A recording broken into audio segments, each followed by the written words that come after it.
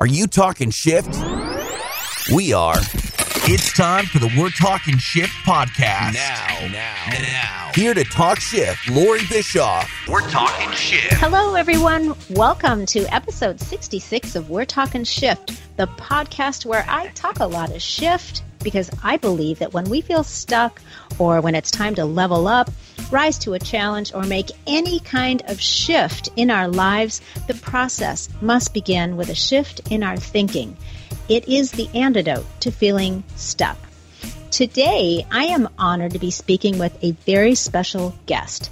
Casey Miller is the founder, director, and chief spiritual officer of the award-winning private college, Southwest Institute of Healing Arts, aka SWIHA, one of the largest providers of holistic healthcare education in this country. It offers holistic health education online and on campus. Casey is a longtime reflexologist, polarity practitioner, life coach, a toe reader. I know, that's got you raising eyebrows, right? We're going to talk to her about that later. And she is also an ordained minister. This amazing woman wears a lot of hats and can claim many titles, but the one that she chooses to use the most is Instrument of Spirit. How beautiful is that? Now, Casey has been nominated for numerous awards and even interviewed on CNN to discuss the amazing and, yes, rather curious art of toe reading. She's one of the gifted speakers at many of the Celebrate Your Life events where hundreds of people stand in lines for hours to get their toes read by her. I'm really curious about having her share this with you guys because I know a lot of people are familiar with palm reading, but not many are familiar with the art of toe reading, so that's going to be fun. Casey was featured on MTV's #1 dating reality program, Next, and has been on numerous news and radio programs throughout the country. I first met Casey in 2008 as a student attending SWIHA. I first learned of the profession of life coaching in 2007, and I knew instantly that it was for me. So after searching a variety of schools and training facilities, I landed on SWIHA for three main reasons. One, credibility. SWIHA is an award-winning, nationally accredited private holistic health college, and that meant a lot to me. Two, it is a spiritually based foundational college. I mean, that was something that I sought out because I was concerned that if I was going to be able to be doing life coaching professionally, the spiritual aspect was very important to me, and I wanted to make sure that that was woven into the curriculum. So SWIHA absolutely covered that base for me. The third reason was that the campus is located in Tempe, Arizona. So I was able to attend classes in person rather than being limited to online training, which is what I preferred at that time. So Casey has created a very unique environment at SWIHA. It's not only an award-winning learning facility with a focus on the healing arts, but it's also infused with an energy that makes it feel more like a sanctuary than a school. It's like even when you graduate and leave SWIHA, it never leaves you. And I can tell you that there are thousands of people that have that same sentiment. So I really wanted to learn more about the woman who is responsible for this very special and somewhat magical place and find out how she became the founder of a college. I mean, how does that happen? What kind of person and circumstances makes one say, I think for my next trick, I'm going to start a college? I mean, it's rather unusual. So let's find out. Casey Miller, welcome to We're Talking Shift. Well, thank you. I'm humbled. Like, to listen to that much, it's like you have to take a deep breath and like, whoa, thank you. Well, I know you are very humble, but you are one impressive woman. And so I'm humbled to have you on my show. So thank you. I have to tell you, and we have a lot to talk about, and I have a lot of questions for you, but I gotta tell you my very first memory of meeting you. And it was in 2008 when I was in my life coach training class, and I don't remember the topic of the class that evening, but you came in to speak to the class for a few minutes, and I recall like just this tiny sliver in time where the students, we were all sitting around on the floor in a group, and for some reason you had me stand up, you picked me, you pointed to me, and I don't know why, and you had me stand up and you asked me a question, which I don't even recall exactly what it was. Maybe it was something like, why are you here? Or, but all I remember was I responded. I gave my response. I had been a student of personal growth and spirituality for a long time. So I remember saying something about being part of the kind of this movement of the raising of consciousness of the planet or something like that. And then you said, how does it feel to have everybody seeing you and hearing you? Which was an interesting question to ask me because that was like not exactly in my comfort zone. So I responded to you, and I believe I said the words, well, it actually feels kind of delicious. And and that's what you did. You chuckled, and it was just one of those, it was a moment in time that for some reason it just really was meaningful to me, and it meant something, and I never forgot it. So anyway, thank you, and that's just where I wanted to start. It's I'm not an extrovert. I'm naturally an introvert, and I think that it's one of the points that I want to make is that you've created an environment at SWIHA where people not only feel excited about expressing themselves, but you've also made it so that it's very comfortable and we feel safe in doing that. So that's I think the biggest point there, that was something that I would have been really uncomfortable doing in other circumstances, but thanks to you'll love this quote that I have that was a download, and it's this: Spirit can't use you if you insist on staying in your comfort zone. Spirit can't use you if you insist on staying in your comfort zone. And that's so oftentimes what I find is that people have a comfort zone. They would rather sit or perhaps stay with the thought that they're an introvert rather than stand and be seen. One of the life missions that I have is that no one goes unseen. In fact, we have T-shirts and we have a whole movement that says, I see you, because what we do know is that so often people don't feel seen. And in that unseenness, that sometimes they actually lose hope and make dramatic life decisions about not even having life anymore. So that to me is what I love about what you're doing, is that you've gotten out of your comfort zone. Yes. And it's all about helping people understand that a comfort zone is really just something that could be similar to a box. And how are we going to leave that comfort zone so that Spirit might use us? That's why I love to be known as an instrument of Spirit, we get these invitations, and these downloads are really directions if we don't talk ourselves out of being comfortable. Yeah, you're so right. And it's there was a lot of uncomfortable moments going through that whole process of becoming a coach. And it wasn't about the material. It wasn't about what I knew or didn't know. It was about having that confidence to be able to get out of my comfort zone enough and be willing to be seen and heard. So it was not something I was conditioned to do growing up. I was conditioned to be, kind of just quiet and be seen in a very nice way. And that's it. So it was a process of unlearning, and then and then mustering up the courage to just jump in the deep end of the pool a little bit, and it's and find out, wow, I actually can swim. Who knew? Absolutely. We're going into our 28th year of being in business, being a college. And one of the things that we did last year is we took the time to interview our staff, our instructors, and our students. And we said to you, these are the 12 values that we think are important. What's important to you? And so for me, the top value has always been to be spirit-directed, and I love that you affirmed that that's one of the reasons that you chose to come to the school.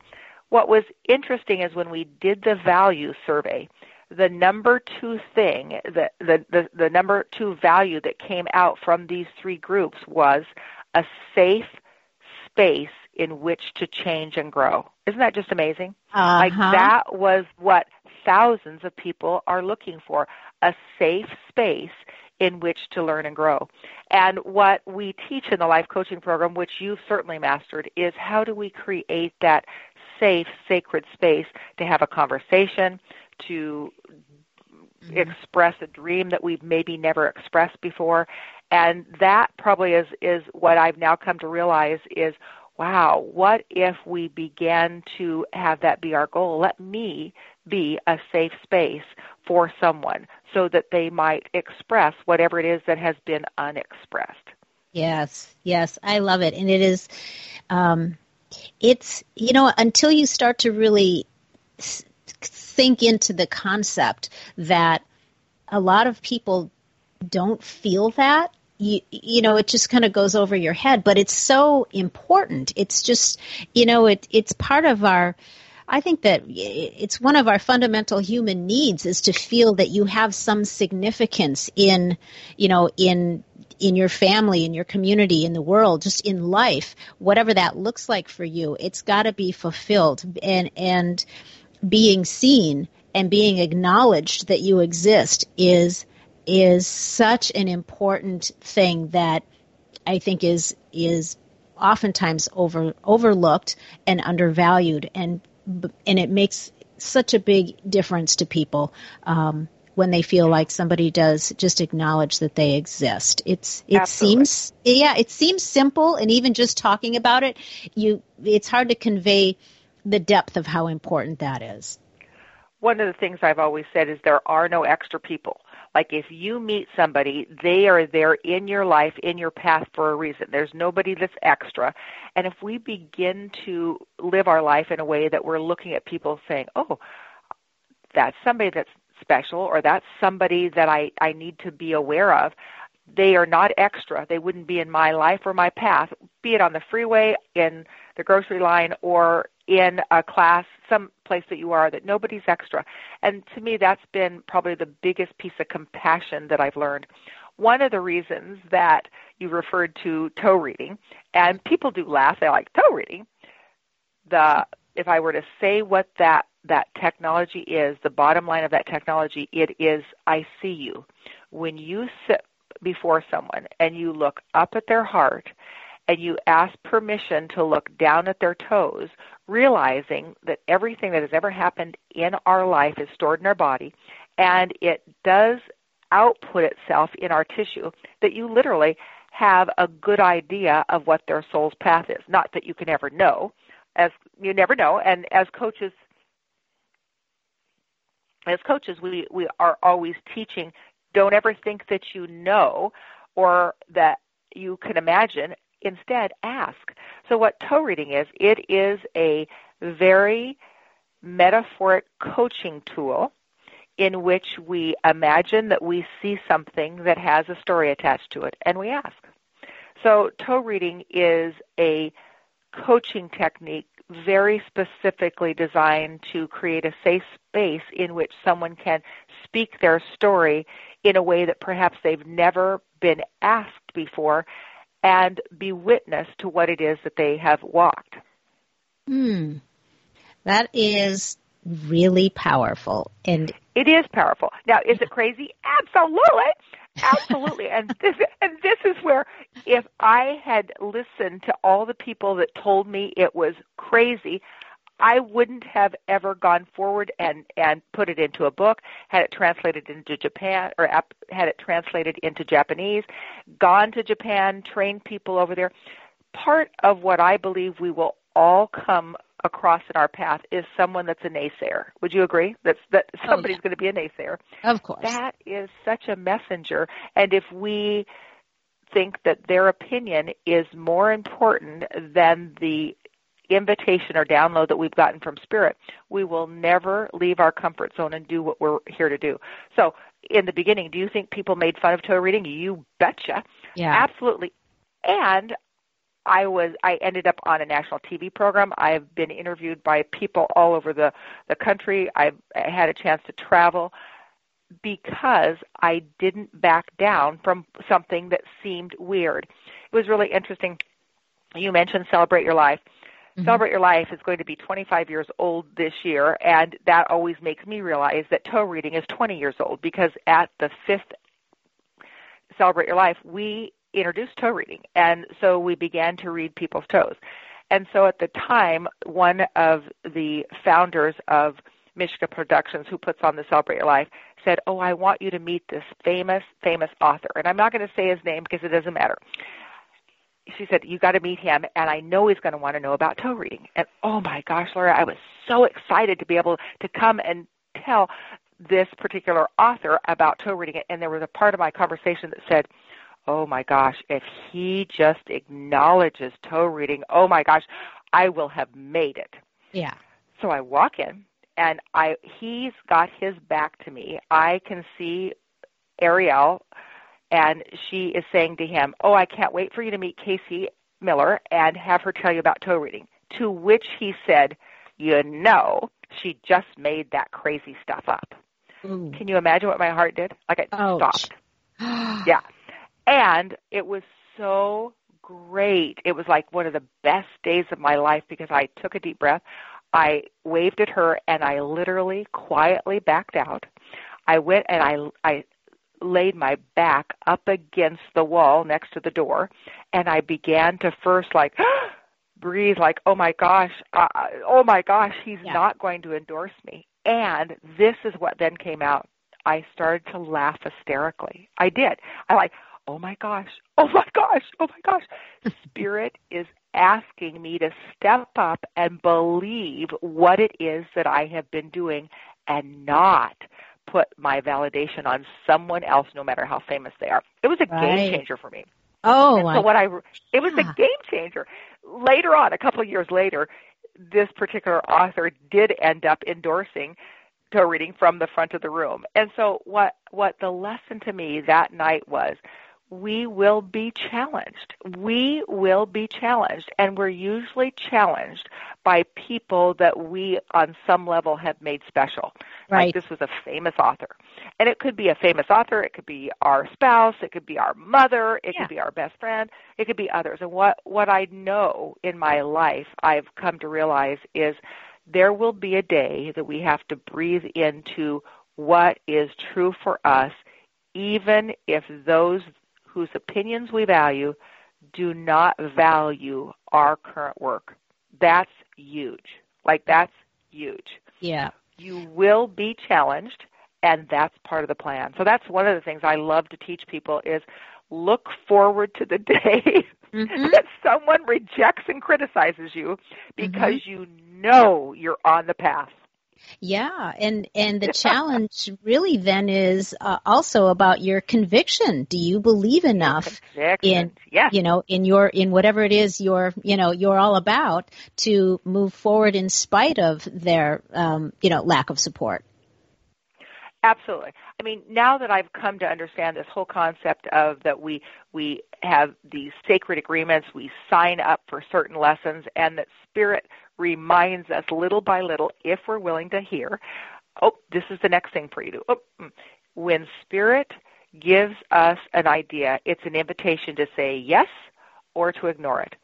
And what I know as a holistic practitioner, as a instrument of Spirit, the more we begin to get attuned to these little invitations, these little ideas, we then can walk into it, or we can walk away from it. When we walk away from it, we are never happy. There's something that itches to us. And so, I mean, you know this. This is exactly what happened to you. You felt this. It's what happens. It is the mental shift. Yeah, it is. It really is. I love that, and I'm not going to lie. My mind is racing through every person that's been at Celebrate Your Life, trying to go. Maybe it was that guy. Maybe it was that guy. I'm not going to ask you to tell me. Right, let me just say that the person that did not give me the endorsement initially is in heaven, and I oftentimes have these conversations saying, "I remember when you said this, kind sir. Thank you for being my teacher. Thank you for being my teacher." Exactly. Ooh, I think that's probably one of the most powerful affirmations I've ever learned, and that is to be able to say to anybody in my life, "Thank you for being my teacher," especially those that don't agree with me or make me really, really look at what I'm doing with my life. And so if I were to say to someone that's new on this path of self-discovery and walking their destined path, I would say this: anticipate criticism and absolutely embrace it, because everybody has a naysayer. Like, that's a part of what we get assigned to when we come to Earth. We get a naysayer, and they show up in many forms.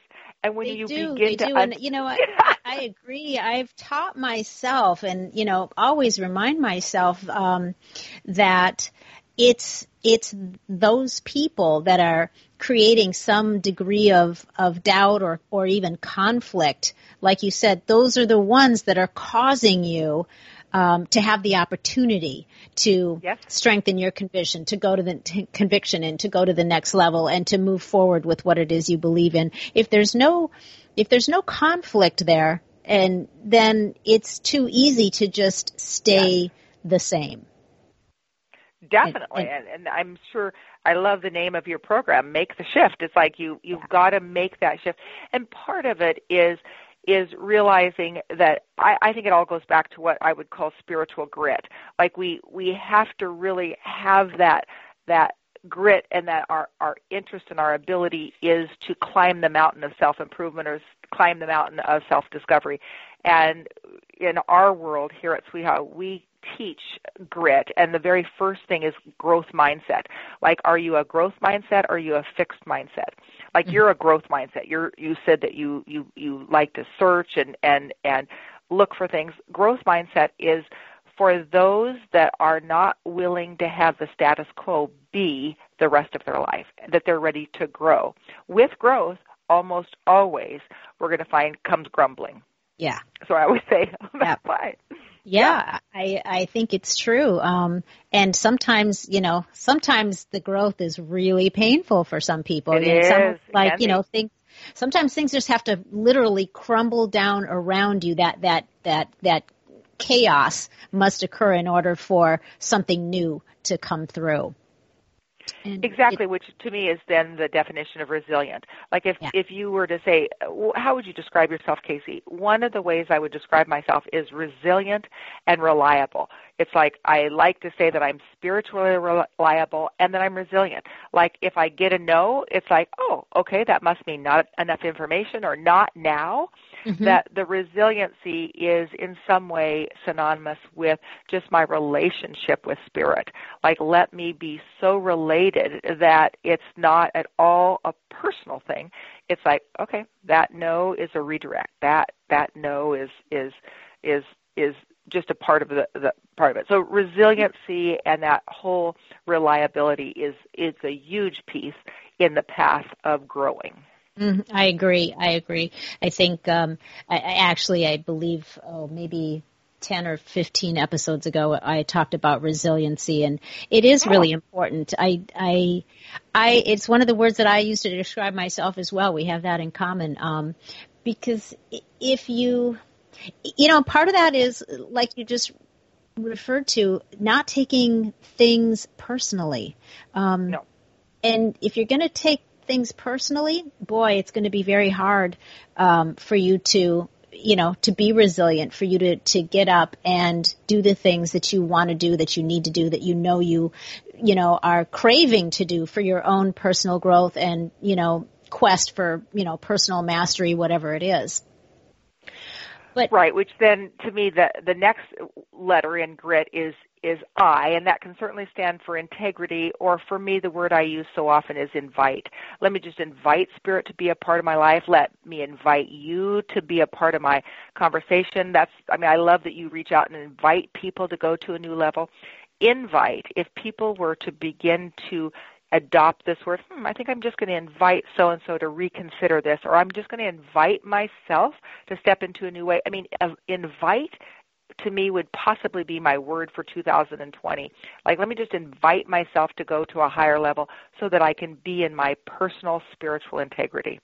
So yeah. I love that. And then, of course, T is one that you and I both have, and that's tenacity, that no matter what, we're going to be gritty and gaudy enough to just go for it, that there is that tenacity, and that we hang on tight to the vision and messages that we truly believe we're getting. Mm-hmm. I love that. Grit. I'm making a little note here. Yes. Like that. That's perfect. So what, if I may ask, I want to find out a little bit more about who Katie was before there was a Sweeha. What were you doing before you became, like, literally the founder of a college? How did that happen? Well, I'll just go back a little bit to your question, in that I was basically raised as the oldest son. My father didn't ever treat me like I was anything other than a son, so I have always been kind of a front person for him being in business. So I was raised in an entrepreneurial home, and there was a full expectation that we would always be in our own business or we would be a leader. So I do have to say my foundation was perfect, and it wasn't perfect in that I came out of an alcoholic home, and those that have come out of that home, those type of homes, always have a special resiliency. They have a special grit to them. So I would have to say that my foundation was being pushed to do the best I can, and there was certainly a dysfunction around that. So my first jobs were always in sales or public relations or doing something that was entrepreneurial. That was my original background. But what happened was that through a series of events, I ended up going on a fire walk with Anthony Robbins. Oh. And yeah. So it was one of those things. I had been in sales. I had my own business. I had my own little public relations business. I was promoting best-selling authors and doing all of these seminars. And I was like, somewhere between 26 and 29. That's what I did. And so that was pretty bold, and that's what I was doing. I have the honor of being the very youngest first female that was ever working with the Small Business Administration. And so imagine being now about 27 years old, getting hired by the Business Administration because they had a new direction that they were going to be now working with women. This is an interesting thing. 30 years ago, when you went to the Small Business Administration, you had to be a man. You had to have da-da-da-da. And to be a woman wasn't anything that they even had coaches around. Isn't that something? That's crazy. It's crazy. I know. So imagine that I am pushy. I'm a little bit bold. And I say, I want to be a business consultant and I want to work with women. So it was like, I can still remember the man that I was interviewing with. I could feel him kind of tense up and kind of scoot in his seat, realizing that they obviously knew that they had to change with the times. So my privilege was to be able to help women business owners write business plans. And one of the very first business plans that I ever wrote was for a woman who was a massage therapist that was going to introduce into Arizona something known as corporate chair massage. And she had invented this little corporate chair that she would take into offices and do closed massage. Now, this was outrageous 35 years ago. This was just like outrageous. And what happened is that we were able to create a business plan, create a model, create a training. Everything was quantified. It was just beautiful. And she ended up getting a loan for $10,000. Now, back then, that was like $100,000. and it allowed her to do advertising and public relations and all of this. So she was just doing gangbusters, and so she was getting lots of press, but boy, I was getting a lot of press for being someone that could help another woman be in business. A side story is she's on her way up to a corporate account. She was in a little suit, and back in those days, women always wore high heels, even if you were a massage therapist. I mean, that's how ridiculous it was, right? Wow. It's crazy, too. I know. We've come a long ways, right? Yeah. So she fell, and she broke her back. Oh. And her business survived because it had a business plan, it had everything quantitative, and she was able to, from her hospital room, call corporate companies, arrange to have a massage therapist come in and do corporate massage, and she was making money by helping other people do their passion. That was just like I felt, oh my gosh, that's the best you could possibly be. So after that success, I was invited into a little massage school to be the business teacher. It's like, if you did this for one massage therapist, you should be able to do it for everyone. And so I was hired to be a entrepreneurial teacher for massage therapists, and that was in about 1989. Okay. I'm there. Imagine this. When you're in a massage class, you never want to have it be an odd number of people. You always want it to be even, and they didn't have an even number, so they came to me and said, would you be a body? Well, that wasn't hard to say yes to, so I was like, yeah, sure, I'll lay down and you can work on it. After this woman worked on me, she said, now you do me. I said, excuse me, I am a business person. I am a salesperson. I don't do this hands-on stuff. She says, no, you have to. You have to put your hands on me. You have to slide down my spine, and you have to do exactly what I did to you. Well, she was not one that was going to take no. So here's the part of the story, Lori. I put my hands on her back, and I went up her spine almost as if it was a zipper, and I left my body. I had my first out-of-body experience, and I saw the rest of my life. I saw that I would own a massage school, I would train hundreds of people, and I always saw myself that day, that instant, however long that was, I saw that I would be making a worldwide expression of healing arts. I came back into my body. I stayed in that class, and I graduated as a massage therapist, and I don't mean to not be humble. I was amazing at hands-on healing. Like, I could feel things in people's body. I knew where to go. And I developed a very successful massage practice right out of school. I left school and started a practice. And it was because I was so clear that I was being directed to be a part of the healing of bodies by being able to fully work into their energetic system by the guidance of spirit. Now, I don't think you're going to think that's crazy. No. At the time, it felt very crazy. Sure. Like, people are, you're going to leave your public relations business. You're going to be a massage therapist. I mean, oh my God, this sounds like it might be at least one of your going rogue stories. It might have been one of my growing rogue stories. Absolutely. I tell my dad, I'm so excited. I'm going to be a massage therapist. I'm going to open a private practice. And now my dad was my best cheerleader. And so in the Christmas letter that year, he writes, I'm so proud of my daughter. She started a massage parlor, and I hope she does really well. Because that's what, back in 35 years ago, that's what massage was. It was like, oh, massage. Right. Well, it was amazing. I didn't start a massage parlor. I started a massage school. My dad didn't understand it, and that was okay because I understood it. Right. So we started as a massage school, and very quickly we realized it was more than massage. We had a chance to bring in Reiki and then hypnotherapy. And then we brought in nutrition, and it just very quickly snowballed into it needed to be a healing arts school. So go rogue, oh my gosh. I mean, everything that I had been trained to do, I was in the middle of working on a degree in business. I didn't need a degree in business in that I had to be in business.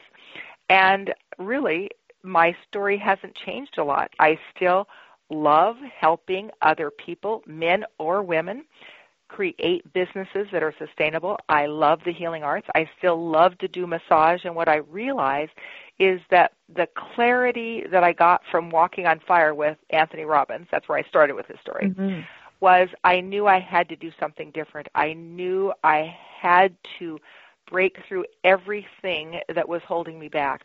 And that was that at the time my business was tiny. I was right at the decision, was I going to go bigger or was I going to close it and get a real job? Right. And when I walked on fire, what I realized is, oh my gosh, I have to go bigger. I have to do whatever it is that I need to do. And that is to serve more people through the Small Business Administration, or maybe I become a small business. Wow. Mm-hmm. So, it's one of those things where once you begin to fully trust spirit, amazing things happen. Now, I can't promise every single person that if they put their hands on somebody's back, they're going to leave their body and have an out-of-body experience and see their life. But what I can tell you now is that when people get quiet enough and they begin to ask, wow, what would you have me do? How can I best serve? Answers begin to come. I know you've experienced this yourself. Sure. Yeah. Yes. Where would you have me go? Right? What would you have me do? I like the Course in Miracles. I love the Course in Miracles, and that has been a foundational philosophy. It's like, what do I choose to believe? I do think that at some point we all go through a place where we'll have that dark night, and we have to look at what have I believed and what will I believe. You call it the shift. I love that. Mm-hmm. My shift came right about the same time I was starting Sweha. I found the Course in Miracles, and the Course in Miracles has created a course of miracles for my life. Mm-hmm. So fascinating. First of all, I got absolutely chills all up and down when you told me about your out-of-body experience when you first laid hands on that lady. That's amazing.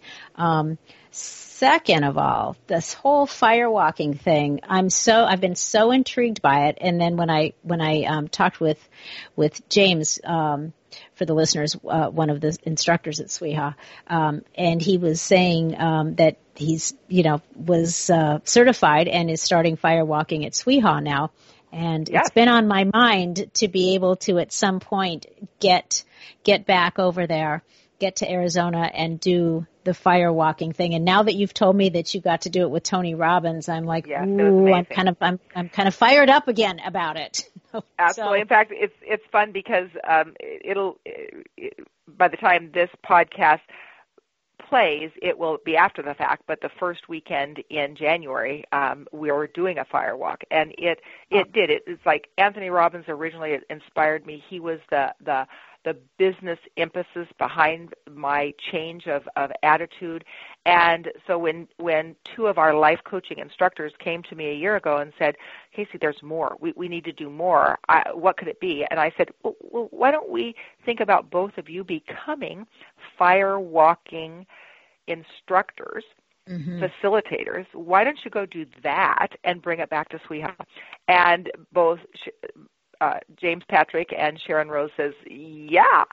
So part of what I think happens in business is that we get to a certain point where we have the obligation, the privilege, the honor of helping others excel. So as much as I wanted to become a firewalking facilitator myself, it's going to be better for two of our active life coaches to go and facilitate coaching. It doesn't matter if you literally walk on fire or if you're a coach that can help people walk through the fires of their mind.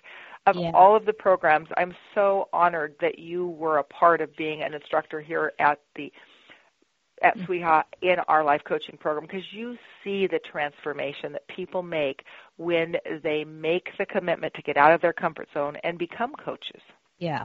Yeah, absolutely. And really the transformation is it's so beautiful, and it also I think what's really cool is that people realize that even if they decide that they're not going to make a living or become a full-time professional life coach, the transformation of what's happened to them personally, is completely alters how they move forward Absolutely. From that point on in their lives, and will affect the people around them.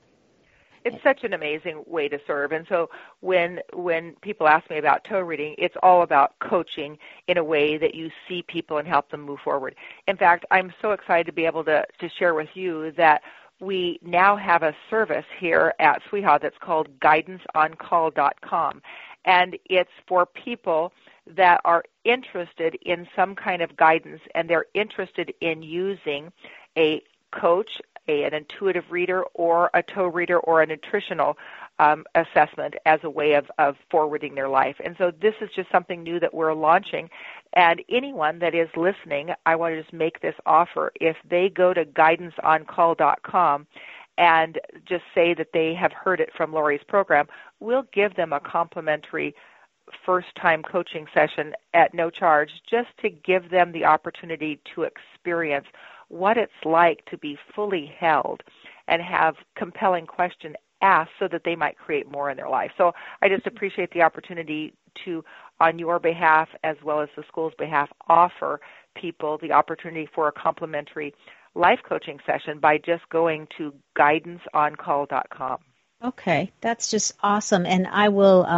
I'll post that also in the show notes at the end, so when people pull up the podcast, they'll see that website there. Wonderful, Thank you. So the inspiration for SWIHA literally was kind of just more of an evolution thing. It wasn't like you woke up one morning with this like Shazam, I need to start a college. It was kind of just one step and then the next step, and it just sort of evolved into that. Is that It was. I mean, I was working by that time. Obviously, I was working for a massage college. I had my private practice, and what the bottom line was, I had gotten married. And my husband and I were on this little mini vacation, and I said, I just feel like Spirit is telling me to do massage a different way, because I went to a school that was strictly Western. There was no spirit. You could not talk about anything energetic. It was run by an old German doctor that, it was massage, it's muscle. There was no dimension to it.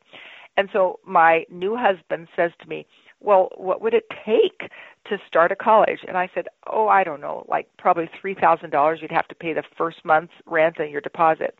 He writes me out a check for $3,000, and I go and rent a 2-room little place. Little did I know that $3,000, and yet I didn't know that you couldn't start a college for $3,000. Yeah. And the biggest commitment I made to the divine was this: I will not be a business that does not bring spirit into it. Everything I do will involve spirit. Everything will involve prayer. Our staff meetings will involve prayer. We will teach mind, body, spirit. And yes, it did just evolve because I was evolving into spirit. So yes, to this day, I thank my husband for loaning me $3,000, and I always say to him, and I have paid you that back. Yeah. That's awesome. And what did I start SWIHA on? I started on faith. It's like I knew very clearly that I was being asked to do something different. Now, I haven't always known everything to do. One thing I do know is that if you don't know, ask someone else, invite them to partner with you, invite them to coach you. I can't even tell you how many times I went to different people and saying, I don't know how to do this. Could you coach me? Mm-hmm. I'm not sure how to do it. And I say that to new entrepreneurs. If you don't know how to do something, invite someone to coach you or partner with you. Yeah. And that's how you really begin to grow and get momentum in your life. Right. Yeah.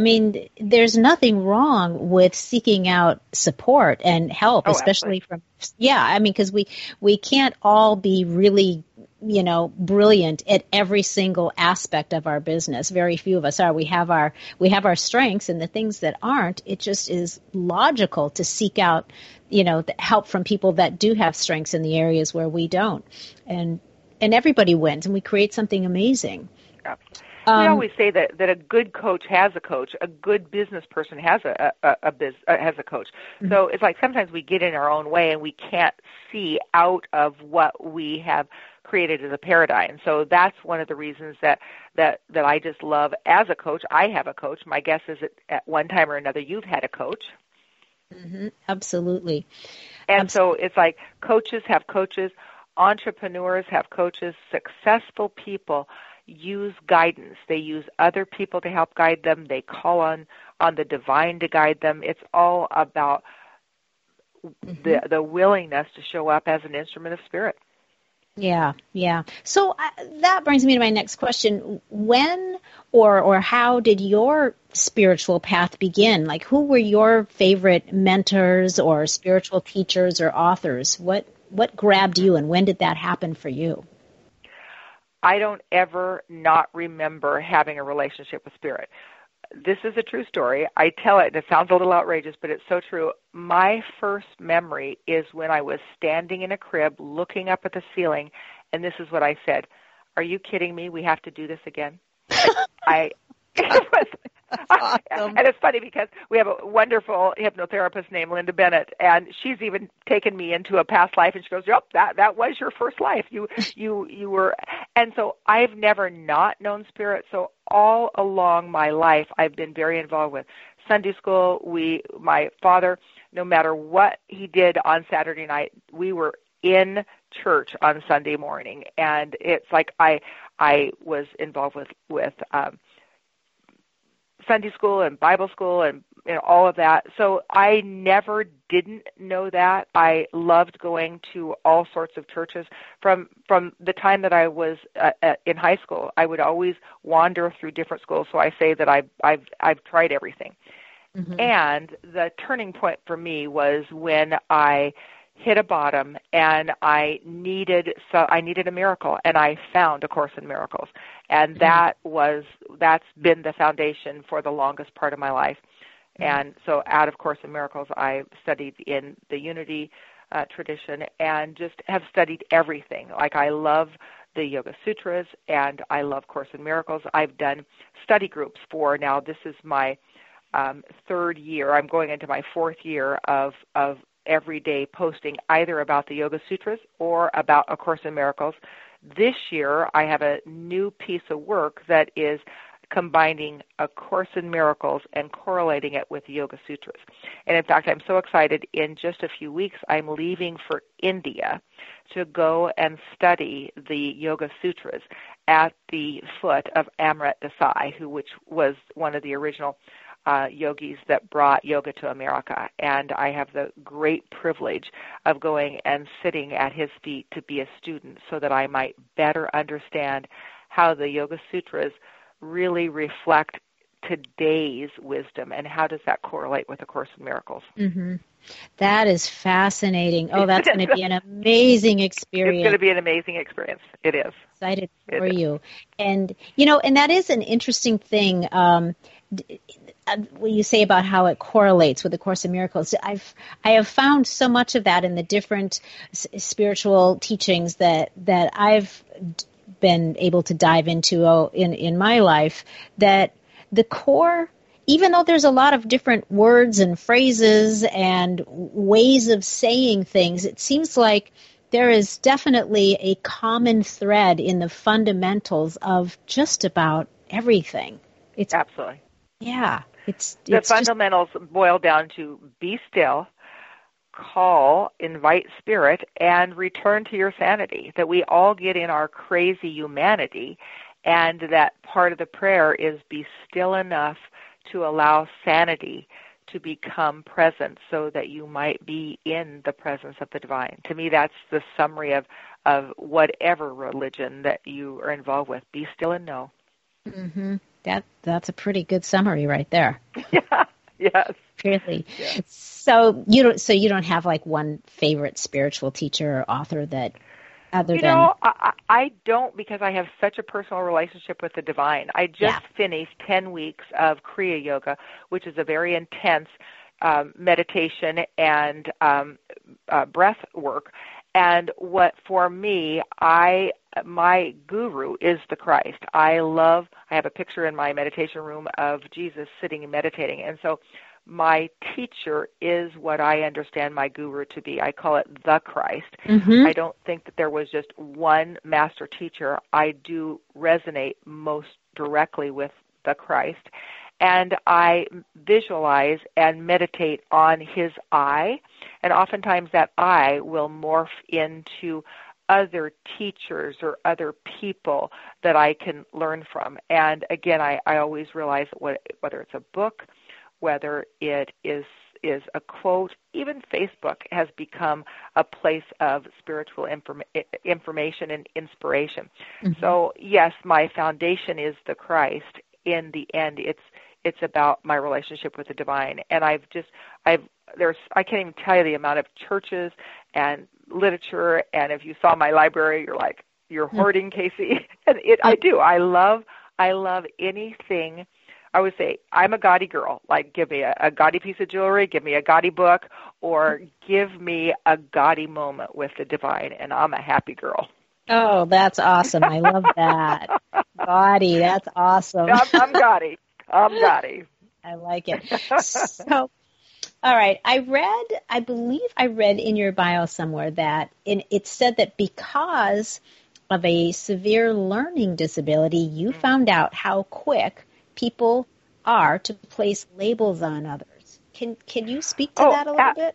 I mean, absolutely. I was a child that was a dyslexic. A dyslexic is the way that your brain is born. It's not like it's a disease. It's just the way that you are divinely created.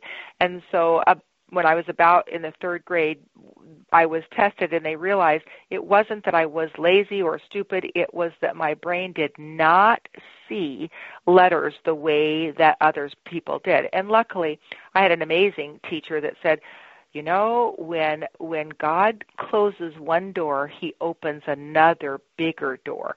And so I wasn't always able to read, but I could imagine and I could tell stories. And like if I would read a story and then I would retell it to the class, they just loved the way I was able to weave words. That came from the very, very beginning. And yet what I found is when I went into high school, and definitely even when I was in massage school, if you said to somebody, well, you know, she's dyslexic, my science teacher in massage school came over to me and he said, I understand that you're dyslexic. And I said, yes, I am, sir. And he, in my face, said, well, you will learn how to spell and pronounce sternocleidomastoid. And I remember my body just vibrating with like, ugh. He was judging me. He was treating me as if I was deaf and dumb. And It was like, ugh. And it was amazing because, yes, I got a D in his class in anatomy. And a couple years later, I ended up buying that school. Oh, nice. So one of the first things that I did was free his future. Not in a bad way, but in a way where that's not the way education is. And so one of the things that for a while I had SWIHA as well as I had another college that I owned. And the biggest thing that we did was make sure that no one was labeled based on their learning style or the way that their brain was sent to earth. So sometimes it's hard to be a dyslexic because you don't spell well. It's so embarrassing if you make a post and there are words that are little words that are left out or whatever. One of the hardest things for me is to read in public, and yet I read ferociously. It's hard for me to read out loud. So that could stop you. Yes, people could judge you. What I've come to realize, it's because of that the door to creativity, the door to non-judgment, the door to, like I hold a wide space for people that are eccentric, are different, are out of the ordinary, because my brain is that way. And what I realize is the gift I was given was complete compassion for those that don't do things the way that other people do them. They don't see it the way, like that's what I'm here to do, is realize just because your brain isn't the way the most of the people's, just because you have to use spell check and you have to have an editor and you have to da-da-da-da-da, doesn't mean that you will not be given amazing assignments, and that it's the details that others can help you with. It's the bigger vision that I must stay true to. Yes, yes. Oh, I'm so inspired. And by the way, the phrase that you kind of went over real quick when you bought the school and you said you freed his future. Yes. That was the most lovely way of putting that I've ever heard. That's awesome. Freed his future. Oh my goodness. So what is something that people don't know about you, Casey? What is something that people don't know about me? Well, one of the things, it's old news now, and yet in its time, it was a very big part of my particular growth, and that was that I was a race car driver. When my husband and I first married, I used to go skydiving, and I was in the era when you could skydive without a jump master. It was like in the old days, you would spend a weekend prepping, and at the end of the weekend, you would crawl out the edge of a plane, and you just fly back, and you would actually just static line skydive. So Wow. That's what I was doing when I met my husband. And he said, I'm not sure I want to do that. Why don't you come and let's race this Corvette together? So I have always had a pretty heavy foot, and he had me try his Corvette. And it was more fun than jumping out of planes. So I began to have that be my focus and decided that I would do whatever it took to be a really good race car driver. My goal was to be a race car driver and have somebody sponsor my tires. So and what I realized is the reason I was so good at race car driving was that I would walk the course, I would see the course, and I would always see myself finishing as a hot shot champion. Like, let me just be a hot shot champion. Like, that was our hot shot champion. That was our mantra. Mm-hmm. And for 2 years in a row, I was awarded the fastest woman Corvette driver in Arizona. Wow. So it was great. And let me tell you what stopped me. The third year I'm out, I am walking the course, and I hear two women behind me, and they said, she is a witch. Do you see her? Like, she's visualizing. You can hear her doing some kind of chant. I mean, oh my gosh, she is a witch. And I'm pretty sure they said witch and not bee. Uh-huh. I wasn't sure. And Maybe. I said to my husband, I don't need this. I do not need this. I have lots of other things that I could be doing. And he says, oh, don't listen to them. And I said, you know what? I am going to listen to the fact that I've been there. I've done that. I'm going to go do something else. And so I left, and when my husband went race car driving, I ended up going to yoga, and then through a series of events became a yoga teacher. So the story to that is that when you set your mind to it and you use these mental technologies that are available to us, visualizations and mantras, and we set our goal, you can accomplish almost everything, anything. And you don't have to stay and do it forever. You can go on. Now, my husband, interestingly enough, to this day, 30-some years later, still races cars. And he says, do you ever want to get back into it? It's like, no, been there, done that, got the award, want to do something different. Yeah, there are things like that you just have a passion for, but it turns out that it's not a lifelong passion. It's something that you do it, and then you feel like, okay, I've scratched that itch, I've checked that box, and feel really good about it. I'm glad I did it, and now I feel like I want to, devote my time and resources to the next thing. That's exactly right. So that's no longer on my resume. It's old enough that I retire that. What's now on my resume is that I am an amazing granny. I have 7 grandchildren, and I love being in their lives and being very alive and a little bit of a rogue granny. Like, my 2 youngest grandchildren recently said, Granny, I think we're going to get in trouble. I said, let's don't tell anyone. We probably won't get in trouble. And like you could see, they have such a wonderful mommy, and she really has them toe this very fine line. And they're like, are you kidding? You mean we could do that? And I love being that rogue granny that says, we probably can color outside of the lines. Yeah, we probably can cut the line. Yeah, we probably. And so I know that I'm loved for being crazy. I know that I'm loved. Not that they would use your word of rogue, but I know that that's what I am. It frees them to be outside of who society thinks that they could be. So I love my new role as Granny. That's beautiful. Yes, I see a lot of pictures of you and your beautiful grandchildren. So I think that's appropriate. I mean, it's just kind of fascinating when you look at this timeline, so to speak. I mean, from doing where you started and with the massage, dare I say, parlor? Yes, my massage parlor. Massage parlor to race car driver. Founder of a college, and now on to being a rogue granny. I mean, that's a pretty creative and delightful, varied resume. I think it's awesome. I think it's amazing. I feel blessed, and I feel so lucky that I'm very, very close with all of my siblings. I have an amazing husband.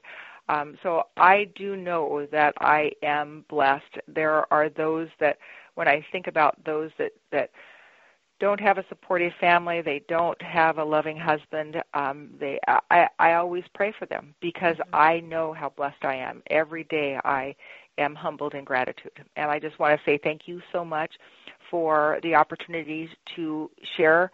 I see you doing amazing things in the world, and I'm just humbled that I would have an opportunity to spend this hour with you. Oh, thank you. I have so enjoyed it. So before I ask you my last couple of things and let you go and get home to your maybe your grandchildren and your wonderful husband, what's next for you? Anything else? Well, it'll be interesting. There is something percolating. Like I know there is a reason that I'm going to India. Like when I'm talking to you, I get teary, and there's something big there. I feel like there is a piece of work that I would love to publish. I would love to do that.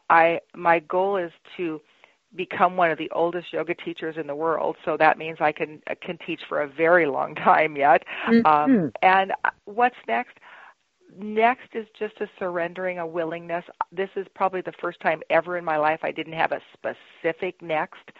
My next is to be still and know what the next is. I love that. Yeah, and it sounds like you have some.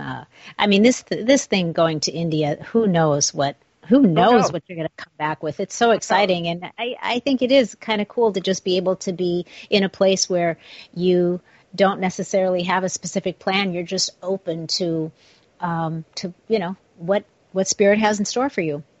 Right. So before I ask my final question, Casey, where can people find you or find out more about you and Swiha? Are there some social media sites or websites you'd like to share? Well, I'm on Facebook just under Casey Miller, and so that could be a possibility. I have a little presence on Instagram, and it's just caseymiller.seeker. And then probably the best way is just to go to the Swiha website. It's swiha.edu, or the coaching that I'm currently doing, some of those demos are actually on guidanceoncall.com. If you are interested in knowing what it looks like to have a coaching session, I have coached, and some of those videos are on that site. That's probably one of the easiest ways. I answer all of my Facebook private messages as quickly as I can, so I try to be accessible and available. Okay. Perfect. Thank you. So what would you like to share with the listeners about the meaning or the value of going rogue? I would have to go back to the quote that I want to be known for, and that is that if Spirit gives you an idea, it's an invitation, and it will likely not be traditional. You will have to go rogue in order to fully step into what Spirit wants you to do. So by claiming to be an instrument of Spirit, I have claimed that I will breathe into whatever the outrageous, creative, awesome, miraculous idea that I have is, and accept the invitation to be an instrument of Spirit. I must get out of my comfort zone in order for Spirit to use me. Perfect. That's beautiful. Thank you, Casey. I so appreciate the time that you spent with us today, and I really am truly grateful to you from both a personal standpoint and a professional one for the vision that you made a reality, because it's had a direct and powerful impact on the course of my life. So thank you for all of that and for the time today. I truly appreciate it, and I hope that we can do it again at some point, because I think you're going to have some more good stuff to share. There's more. I'd like to just have a whole podcast and talk about A Course in Miracles at some point. So. Yes. Oh, I would too. Oh my gosh, let's do that. Okay. Yeah. All right. We'll tee that up. All right. So, sounds great. Thank you. Happy New Year. Happy New Year to you. Blessings, blessings. Well, it started out almost 30 years ago as Casey's vision to open a modest massage therapy school, or as her father referred to it, a massage parlor, and it grew into the Southwest Institute of Healing Arts, Arizona's award-winning, nationally accredited private holistic healthcare college, helping thousands of individuals advance their education, create their own visions for success, and launch their own great ventures. Casey Miller, indeed a very extraordinary woman who heeded the call of Spirit. She followed divine guidance, and she had the courage to go a little rogue when the situation called for it, resulting in the creation of a magnificent institution that serves people across the globe. What a truly wonderful example of what a person can accomplish when they are dedicated to making their vision a reality. They have conviction, and they trust in the process. They trust in Spirit. Thank you so much for spending some of your valuable time hanging out with me and with Casey today, everybody. Please make sure to subscribe if you haven't already, and if you like what you heard, it would mean a lot to me if you would hit some stars and give me a rating. Believe it or not, the consciousness of humanity really is rising. I know it doesn't seem like that when you turn on the news, but it is. It's shifting for the better, and we all have a part to play. This shifting and continual rise in consciousness is the solution to the problems that plague us. If you want to be part of the solution, just one of the many, many ways you can do that is by spreading positivity and good food for thought around. So please be sure to share this episode with your friends and family and anyone that you think might benefit from it. If you're trying to make some shift happen in your life, you can find out what private coaching with me is all about on LoriBischoff.com. I've helped lots of people clean up their mental diets and figure out their own shift. I'd love to connect with you on any of the social media platforms, so don't be shy. Stop by and say hi. Until next week, stay feisty, my friends, and go make some epic shift happen in your lives. That goes for you too, Gary V. The preceding podcast was a TJ DeSantis production. Comments, questions, and inquiries can be directed to DeSantisProd@gmail.com.